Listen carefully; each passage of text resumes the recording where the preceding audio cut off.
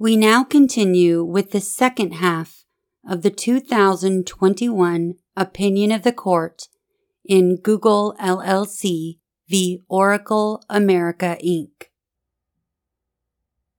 Part 4.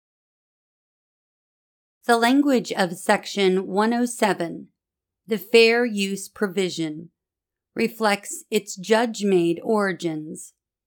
It is similar to that used by Justice Story in Folsom v. Marsh. That background, as well as modern courts' use of the doctrine, makes clear that the concept is flexible, that courts must apply it in light of the sometimes conflicting aims of copyright law, and that its application may well vary depending upon context. Thus, copyright's protection may be stronger where the copyrighted material is fiction, not fact, where it consists of a motion picture rather than a news broadcast, or where it serves an artistic rather than a utilitarian function.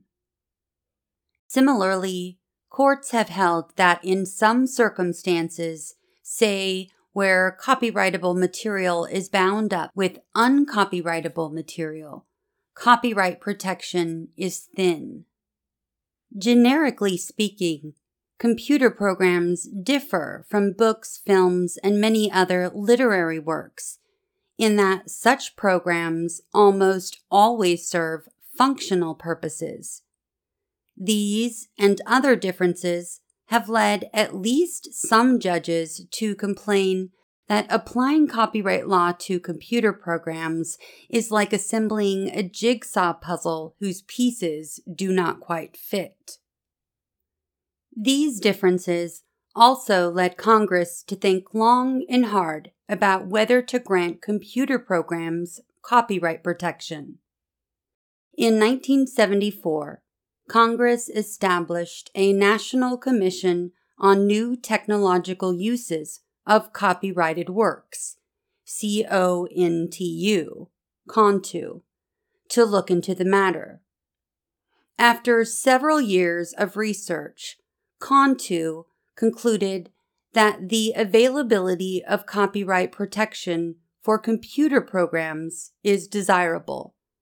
At the same time, it recognized that computer programs had unique features.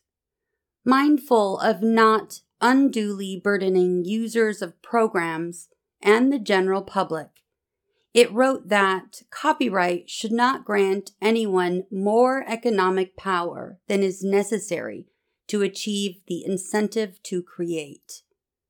And it believed that copyright's existing doctrines, for example, fair use, applied by courts on a case-by-case basis, could prevent holders from using copyright to stifle innovation. Congress then wrote computer program protection into the law. The upshot, in our view, is that fair use can play an important role in determining the lawful scope of a computer program copyright, such as the copyright at issue here. It can help to distinguish among technologies. It can distinguish between expressive and functional features of computer code, where those features are mixed. It can focus on the legitimate need to provide incentives to produce copyrighted material while examining the extent to which yet further protection creates unrelated or illegitimate harms in other markets or to the development of other products. In a word, it can carry out its basic purpose of providing a context-based check that can help to keep a copyright monopoly within its lawful bounds. Justice Thomas's thoughtful dissent offers a very different view of how and perhaps whether fair use has any role to play for computer programs. We are told that no attempt to distinguish among computer code is tenable when considering the nature of the work, even though there are important distinctions in the ways that programs are used and designed. We are told that no reuse of code in a new program will ever have a valid purpose and character, even though the reasons for copying computer code may vary greatly and differ from those applicable to other sorts of works. And we are told that our fair use analysis must prioritize certain factors over others, even though our case law instructs that fair use depends on the context. We do not understand Congress, however, to have shielded computer programs from the ordinary application of copyright's limiting doctrines in this way. By defining computer programs in Section 101, Congress chose to place this subject matter within the copyright regime. Like other protected works, that means that the owners of computer programs enjoy the exclusive rights set forth in the works, including the right to reproduce a copyrighted work or to prepare derivative works. But that also means that exclusive rights in computer programs are limited like any other works. Just as fair use distinguishes among books and films, which are indisputably subjects of copyright, so too must it draw lines among computer programs. And just as fair use takes account of the market in which scripts and paintings are bought and sold, so too must it consider the realities of how technological works are created and disseminated. We do not believe that an approach close to all or nothing would be faithful to the Copyright Act's overall design. Part 5. At the outset, Google argues that fair use is a question for a jury to decide. Here, the jury decided the question in Google's favor, and we should limit our review to determining whether substantial evidence justified the jury's decision. The Federal Circuit disagreed. It thought that the fair use question was a mixed question of fact and law, that reviewing courts should appropriately defer to the jury's findings of underlying facts, but that the ultimate question whether those facts showed a fair use is a legal question for judges to decide de novo. We agree with the Federal Circuit's answer to this question. We have said fair use is a mixed question of law and fact. We have explained that a reviewing court should try to break such a question into its separate factual and legal parts, reviewing each according to the appropriate legal standard. But when a question can be reduced no further, we have added that the standard of review for a mixed question all depends on whether answering it entails primarily legal or factual work. In this case, the ultimate fair use question primarily involves legal work. Fair use was originally a concept fashioned by judges. Our cases still provide legal interpretations of the fair use provision, and those interpretations provide general guidance for future cases. This type of work is legal work. Applying a legal fair use conclusion may, of course, involve determination of subsidiary factual questions such as whether there was harm to the actual or potential markets for the copyrighted work, or how much of the copyrighted work was copied. In this case, the Federal Circuit carefully applied the fact/law principles we set forth in U.S. Bank, leaving factual determinations to the jury and reviewing the ultimate question, a legal question, de novo. Next, Google argues that the Federal Circuit's approach violates the Seventh Amendment. The amendment both requires that the right of trial by jury be preserved and forbids courts to re-examine any fact tried by a jury. The re-examination clause is no bar here, however, for, as we have said, the ultimate question here is one of law, not fact. It does not violate the re-examination clause for a court to determine the controlling law in resolving a challenge to a jury verdict, as happens any time a court resolves a motion for judgment as a matter of law.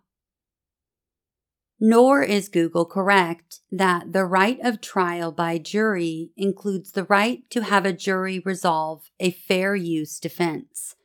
That clause is concerned with the particular trial decision at issue. Even though it is possible to find pre-revolutionary English cases in which a judge sent related questions like fair abridgment to a jury, those questions were significantly different from the fair use doctrine as courts apply it today. As far as contemporary fair use is concerned, we have described the doctrine as an equitable, not a legal doctrine. We have found no case suggesting that application of U.S. Bank here would fail to preserve the substance of the common law jury trial right as it existed in 1791. Part 6. We turn now to the basic legal question before us. Was Google's copying of the Sun Java API, specifically its use of the declaring code and organizational structure for 37 packages of that API, a fair use? In answering this question, we shall consider the 4 factors set forth in the Fair Use Statute as we find them applicable to the kind of computer programs before us. We have reproduced those 4 statutory factors. For expository purposes, we begin with the second. A. The nature of the copyrighted work. The Sun Java API is a user interface. It provides a way through which users, here the programmers, can manipulate and control task-performing computer programs via a series of menu commands. The API reflects Sun's division of possible tasks that a computer might perform into a set of actual tasks that certain kinds of computers actually will perform. Sun decided, for example, that its API would call up a task that compares one integer with another to see which is larger. Sun's API, to our knowledge, will not call up the task of determining which great Arabic scholar decided to use Arabic numerals, rather than Roman numerals, to perform that larger integer task. No one claims that the decisions about what counts as a task are themselves copyrightable, although one might argue about decisions as to how to label and organize such tasks. As discussed above, and in Appendix B, we can think of the technology as having three essential parts. First, the API includes implementing code, which actually instructs the computer on the steps to follow to carry out each task. Google wrote its own programs, implementing programs, that would perform each one of the tasks that its API calls up. Second, the Sun Java API associates a particular command called a method call with the calling up of each task. The symbols java.lang, for example, are part of the command that will call up the program, whether written by Sun or, as here, by Google, that instructs the computer to carry out the larger number operation. Oracle does not here argue that the use of these commands by programmers itself violates its copyrights. Third, the Sun Java API contains computer code that will associate the writing of a method call with particular places in the computer that contain the needed implementing code. This is the declaring code. The declaring code both labels the particular tasks in the API and organizes those tasks or methods into packages and classes. We have referred to this organization by way of rough analogy as file cabinets, drawers, and files. Oracle does claim that Google's use of the Sun Java API's declaring code violates its copyrights. The declaring code at issue here resembles other copyrighted works in that it is part of a computer program. Congress has specified that computer programs are subjects of copyright. It differs, however, from many other kinds of copyrightable computer code. It is inextricably bound together with a general system, the division of computing tasks, that no one claims is a proper subject of copyright. It is inextricably bound up with the idea of organizing tasks into what we have called cabinets, drawers, and files, an idea that is also not copyrightable. It is inextricably bound up with the use of specific commands known to programmers, known here as method calls, that Oracle does not here contest. And it is inextricably bound up with implementing code, which is copyrightable but was not copied. Moreover, the copied declaring code and the uncopied implementing programs call for and reflect different kinds of capabilities. A single implementation may walk a computer through dozens of different steps. To write implementing programs, witnesses told the jury, requires balancing such considerations as how quickly a computer can execute a task or the likely size of the computer's memory. One witness described that creativity as magic practiced by an API developer when he or she worries about things like power management for devices that run on a battery.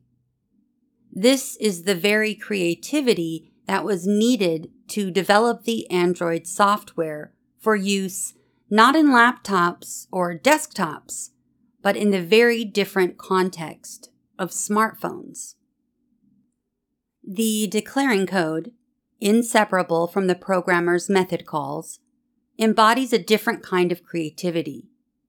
Sun Java's creators, for example, tried to find declaring code names that would prove intuitively easy to remember. They wanted to attract programmers who would learn the system, help it to develop further, and prove reluctant to use another. Sun's business strategy originally emphasized the importance of using the API to attract programmers. It sought to make the API open and then compete on implementations. The testimony at trial was replete with examples of witnesses drawing this critical line between the user-centered declaratory code and the innovative implementing code.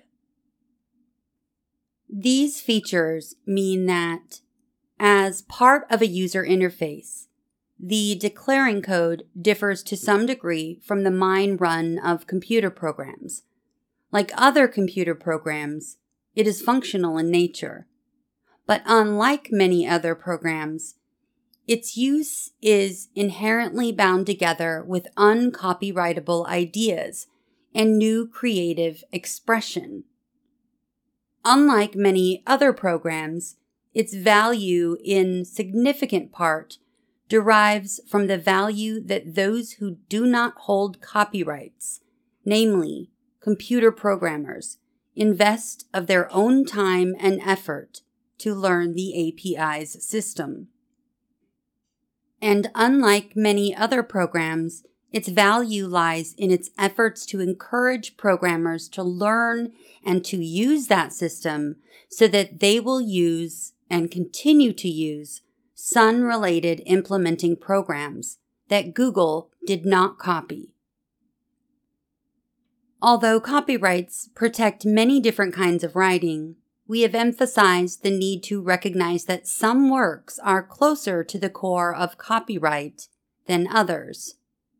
In our view, for the reasons just described, the declaring code is, if copyrightable at all, further than are most computer programs from the core of copyright.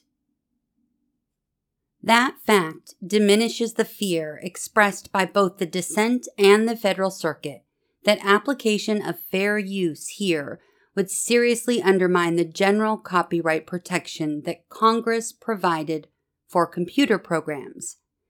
And it means that this factor, the nature of the copyrighted work, points in the direction of fair use. B. The purpose and character of the use.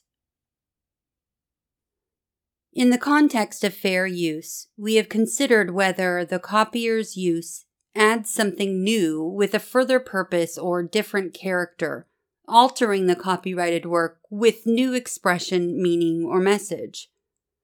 Commentators have put the matter more broadly, asking whether the copier's use fulfills the objective of copyright law to stimulate creativity for public illumination.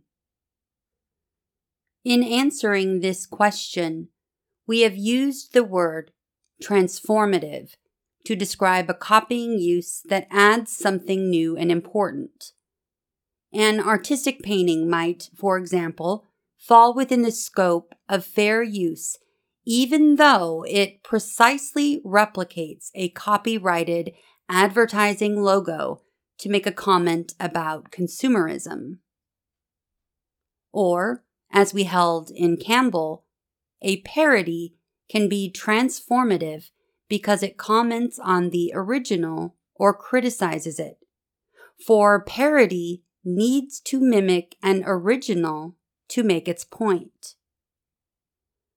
Google copied portions of the Sun Java API precisely, and it did so in part for the same reason that Sun created those portions, namely to enable programmers to call up implementing programs that would accomplish particular tasks.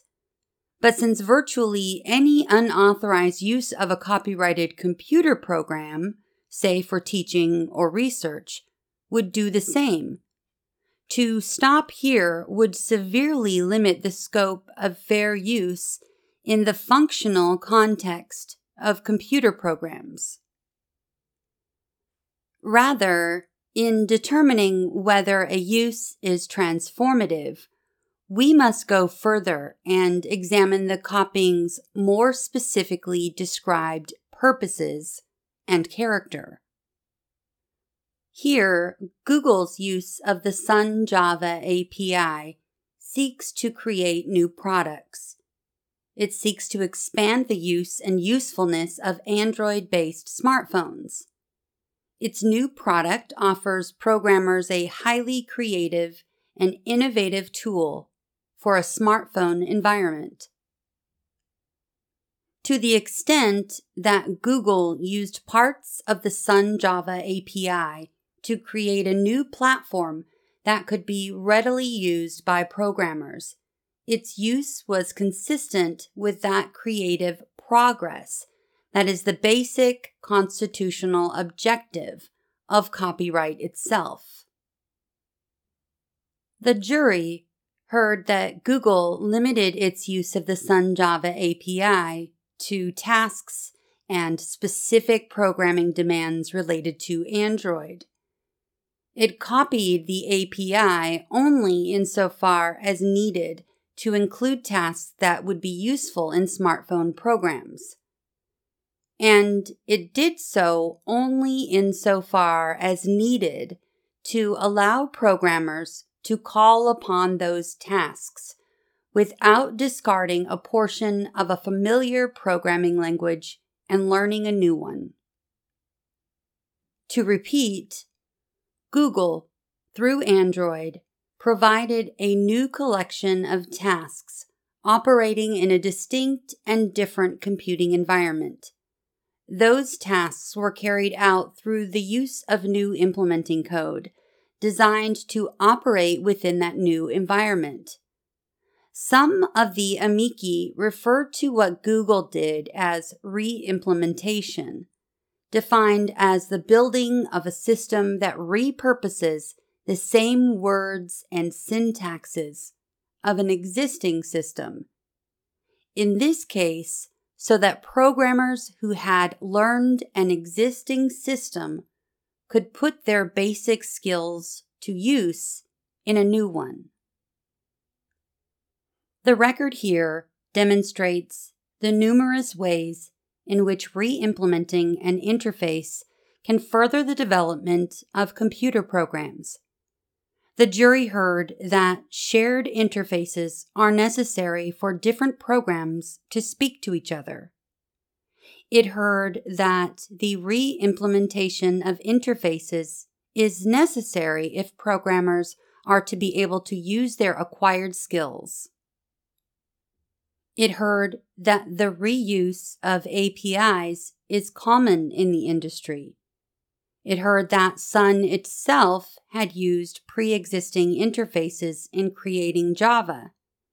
And it heard that Sun executives thought that widespread use of the Java programming language, including use on a smartphone platform, would benefit the company. Amici supporting Google have summarized these same points that witnesses explained to the jury. These and related facts convince us that the purpose and character of Google's copying was transformative, to the point where this factor too weighs in favor of fair use. There are two other considerations that are often taken up under the first factor: commerciality and good faith. The text of Section 107 includes various non-commercial uses, such as teaching and scholarship, as paradigmatic examples of privileged copying. There is no doubt that a finding that copying was not commercial in nature tips the scales in favor of fair use. But the inverse is not necessarily true, as many common fair uses are indisputably commercial. For instance, the text of Section 107 includes examples like news reporting, which is often done for commercial profit. So even though Google's use was a commercial endeavor, a fact no party disputed. That is not dispositive of the first factor, particularly in light of the inherently transformative role that the re-implementation played in the new Android system. As for bad faith, our decision in Campbell expressed some skepticism about whether bad faith has any role in a fair use analysis. We find this skepticism justifiable as copyright is not a privilege reserved for the well-behaved. We have no occasion here to say whether good faith is, as a general matter, a helpful inquiry. We simply note that given the strength of the other factors pointing toward fair use and the jury finding in Google's favor on hotly contested evidence, that fact-bound consideration is not determinative in this context. C. The amount and substantiality of the portion used. If one considers the declaring code in isolation, the quantitative amount of what Google copied was large. Google copied the declaring code for 37 packages of the Sun Java API, totaling approximately 11,500 lines of code. Those lines of code amount to virtually all the declaring code needed to call up hundreds of different tasks. On the other hand, if one considers the entire set of software material in the Sun Java API, the quantitative amount copied was small. The total set of Sun Java API computer code, including implementing code, amounted to 2.86 million lines, of which the copied 11,500 lines were only 0.4%. The question here is whether those 11,500 lines of code should be viewed in isolation or as one part of the considerably greater whole. We have said that even a small amount of copying may fall outside of the scope of fair use, where the excerpt copied consists of the heart of the original work's creative expression. On the other hand, copying a larger amount of material can fall within the scope of fair use, where the material copied captures little of the material's creative expression or is central to a copier's valid purpose. If a defendant had copied one sentence in a novel, that copying may well be insubstantial. But if that single sentence set forth one of the world's shortest short stories, quote, "When he awoke, the dinosaur was still there," unquote, the question looks much different, as the copied material constitutes a small part of the novel, but the entire short story. Several features of Google's copying suggest that the better way to look at the numbers is to take into account the several million lines that Google did not copy. For one thing, the Sun Java API is inseparably bound to those task implementing lines. Its purpose is to call them up.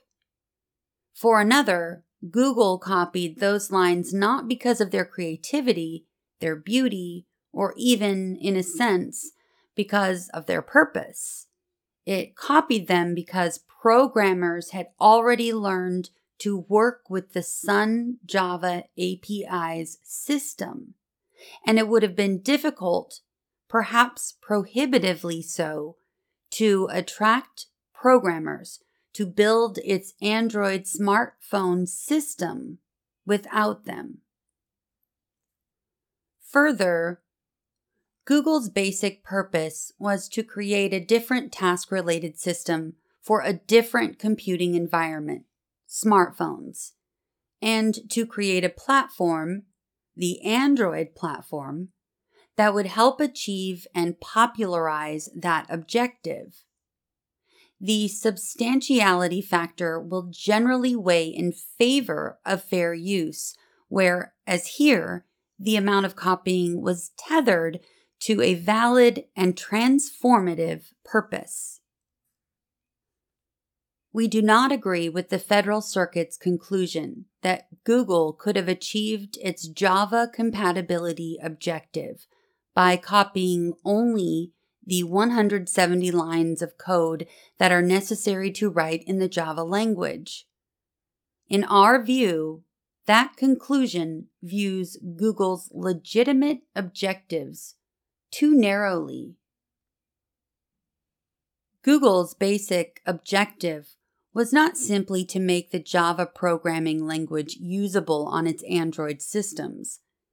It was to permit programmers to make use of their knowledge and experience using the Sun Java API when they wrote new programs for smartphones with the Android platform.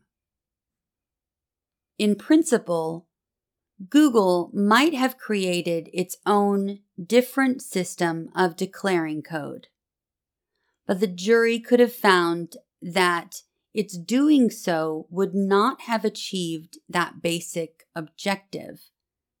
In a sense, the declaring code was the key that it needed to unlock the programmer's creative energies, and it needed those energies to create and to improve its own innovative Android systems. We consequently believe that this substantiality factor weighs in favor of fair use. D. Market effects.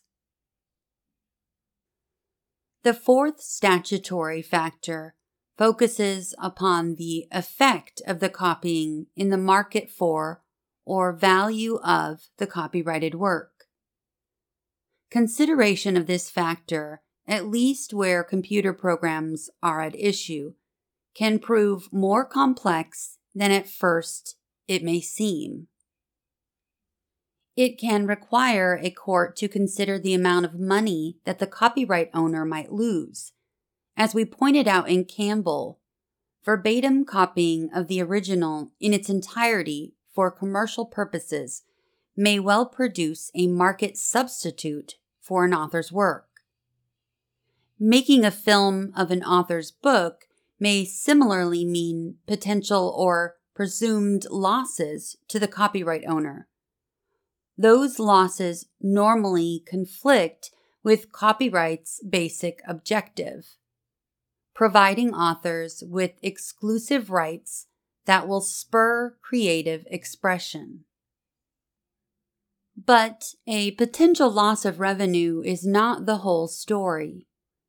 We here must consider not just the amount, but also the source of the loss. As we pointed out in Campbell, a lethal parody, like a scathing theater review, may kill demand for the original. Yet this kind of harm, even if directly translated into foregone dollars, is not cognizable under the Copyright Act. Further, we must take into account the public benefits the copying will likely produce. Are those benefits, for example, related to copyright's concern for the creative production of new expression? Are they comparatively important or unimportant when compared with dollar amounts likely lost? We do not say that these questions are always relevant to the application of fair use, not even in the world of computer programs. nor do we say that these questions are the only questions a court might ask.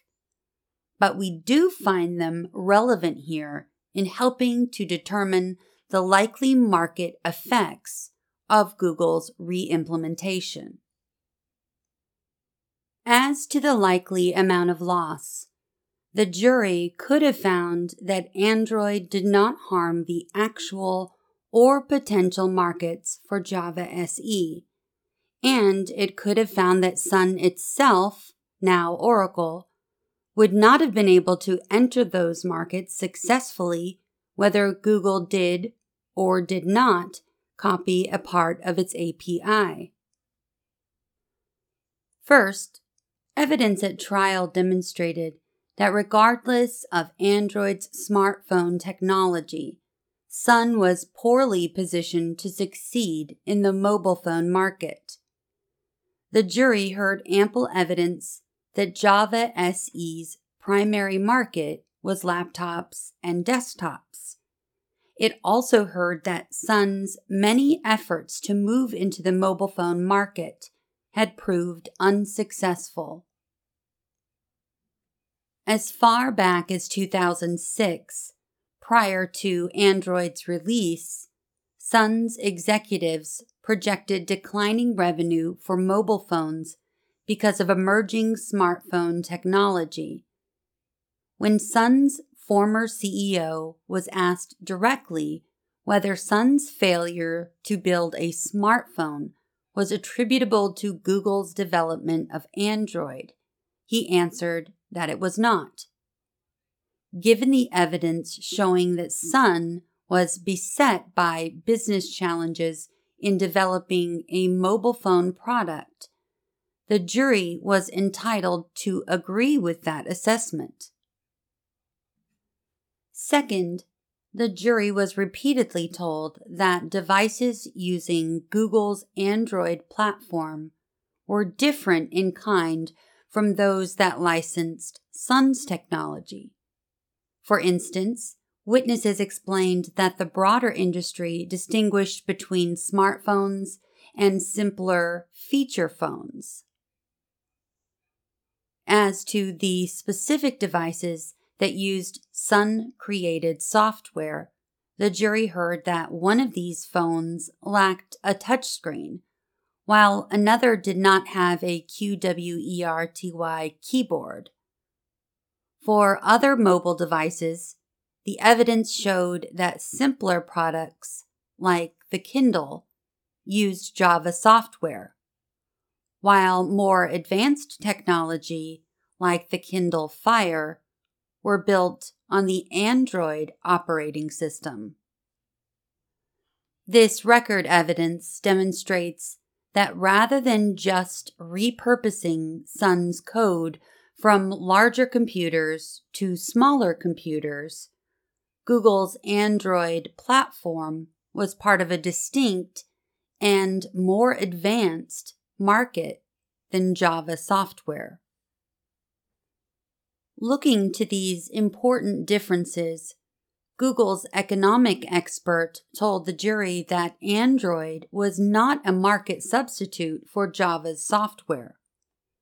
As he explained, the two products are on very different devices, and the Android platform, which offers an entire mobile operating stack, is a very different type of product than Java SE, which is just an applications programming framework.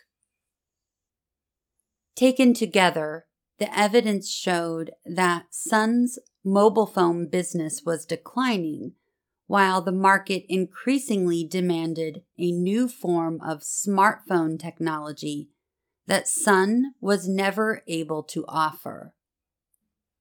Finally, the jury also heard evidence that Sun foresaw a benefit from the broader use of the Java programming language in a new platform like Android, as it would further expand the network of Java-trained programmers. In other words, the jury could have understood Android and Java SE as operating in two distinct markets. And because there are two markets at issue, programmers learning the Java language to work in one market, smartphones, are then able to bring those talents to the other market, laptops. Sun presented evidence to the contrary. Indeed, the Federal Circuit held that the market effects factor militated against fair use, in part because Sun had tried to enter the Android market. But those licensing negotiations concerned much more than 37 packages of declaring code, covering topics like the implementation of Java's code and branding and cooperation between the firms. In any event, the jury's fair use determination means that neither Sun's effort to obtain a license nor Oracle's conflicting evidence can overcome evidence indicating that, at minimum, it would have been difficult for Sun to enter the smartphone market, even had Google not used portions of the Sun Java API. On the other hand, Google's copying helped Google make a vast amount of money from its Android platform, and enforcement of the Sun Java API copyright might give Oracle a significant share of these funds. It is important, however, to consider why and how Oracle might have become entitled to this money. When a new interface, like an API or a spreadsheet program, first comes on the market, it may attract new users because of its expressive qualities, such as a better visual screen or because of its superior functionality. As time passes, however, it may be valuable for a different reason, namely because users, including programmers, are just used to it. They have already learned how to work with it. The record here is filled with evidence that this factor accounts for Google's desire to use the Sun Java API. This source of Android's profitability has much to do with third parties, say programmers, investment in Sun Java programs. It has correspondingly less to do with Sun's investment in creating the Sun Java API. We have no reason to believe that the Copyright Act seeks to protect third parties' investment in learning how to operate a created work. Finally, given programmers' investment in learning the Sun Java API, to allow enforcement of Oracle's copyright here would risk harm to the public. Given the costs and difficulties of producing alternative APIs with similar appeal to programmers, allowing enforcement here would make of the Sun Java API's declaring code a lock limiting the future creativity of new programs. Oracle alone would hold the key. The result could well prove highly profitable to Oracle or other firms holding a copyright in computer interfaces. But those profits could well flow from creative improvements, new applications, and new uses developed by users who have learned to work with that interface. To that extent, the lock would interfere with, not further, copyright's basic creativity objectives. After all, copyright supplies the economic incentive to both create and disseminate ideas, and the re-implementation of a user interface allows creative new computer code to more easily enter the market.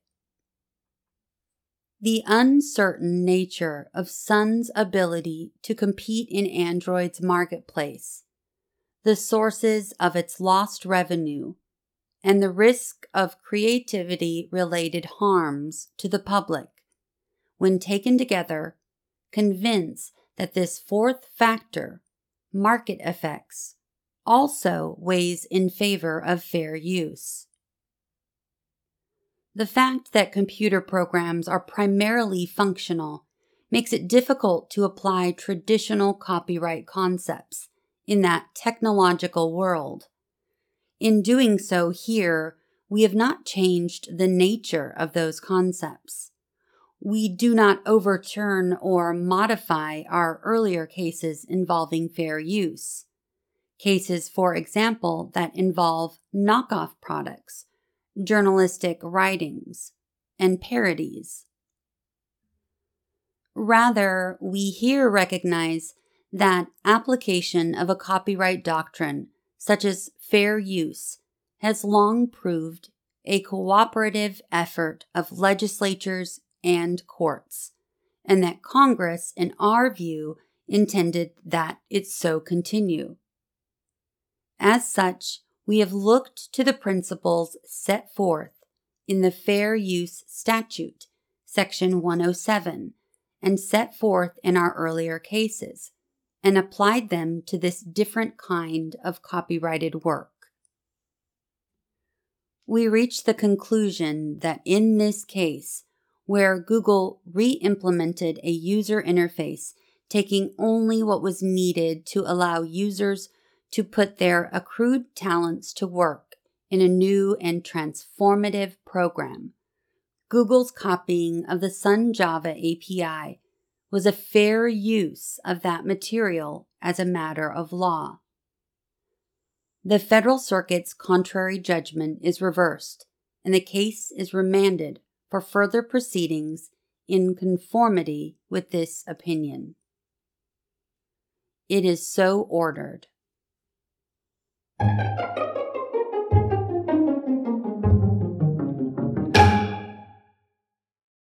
We've reached the end of the opinion.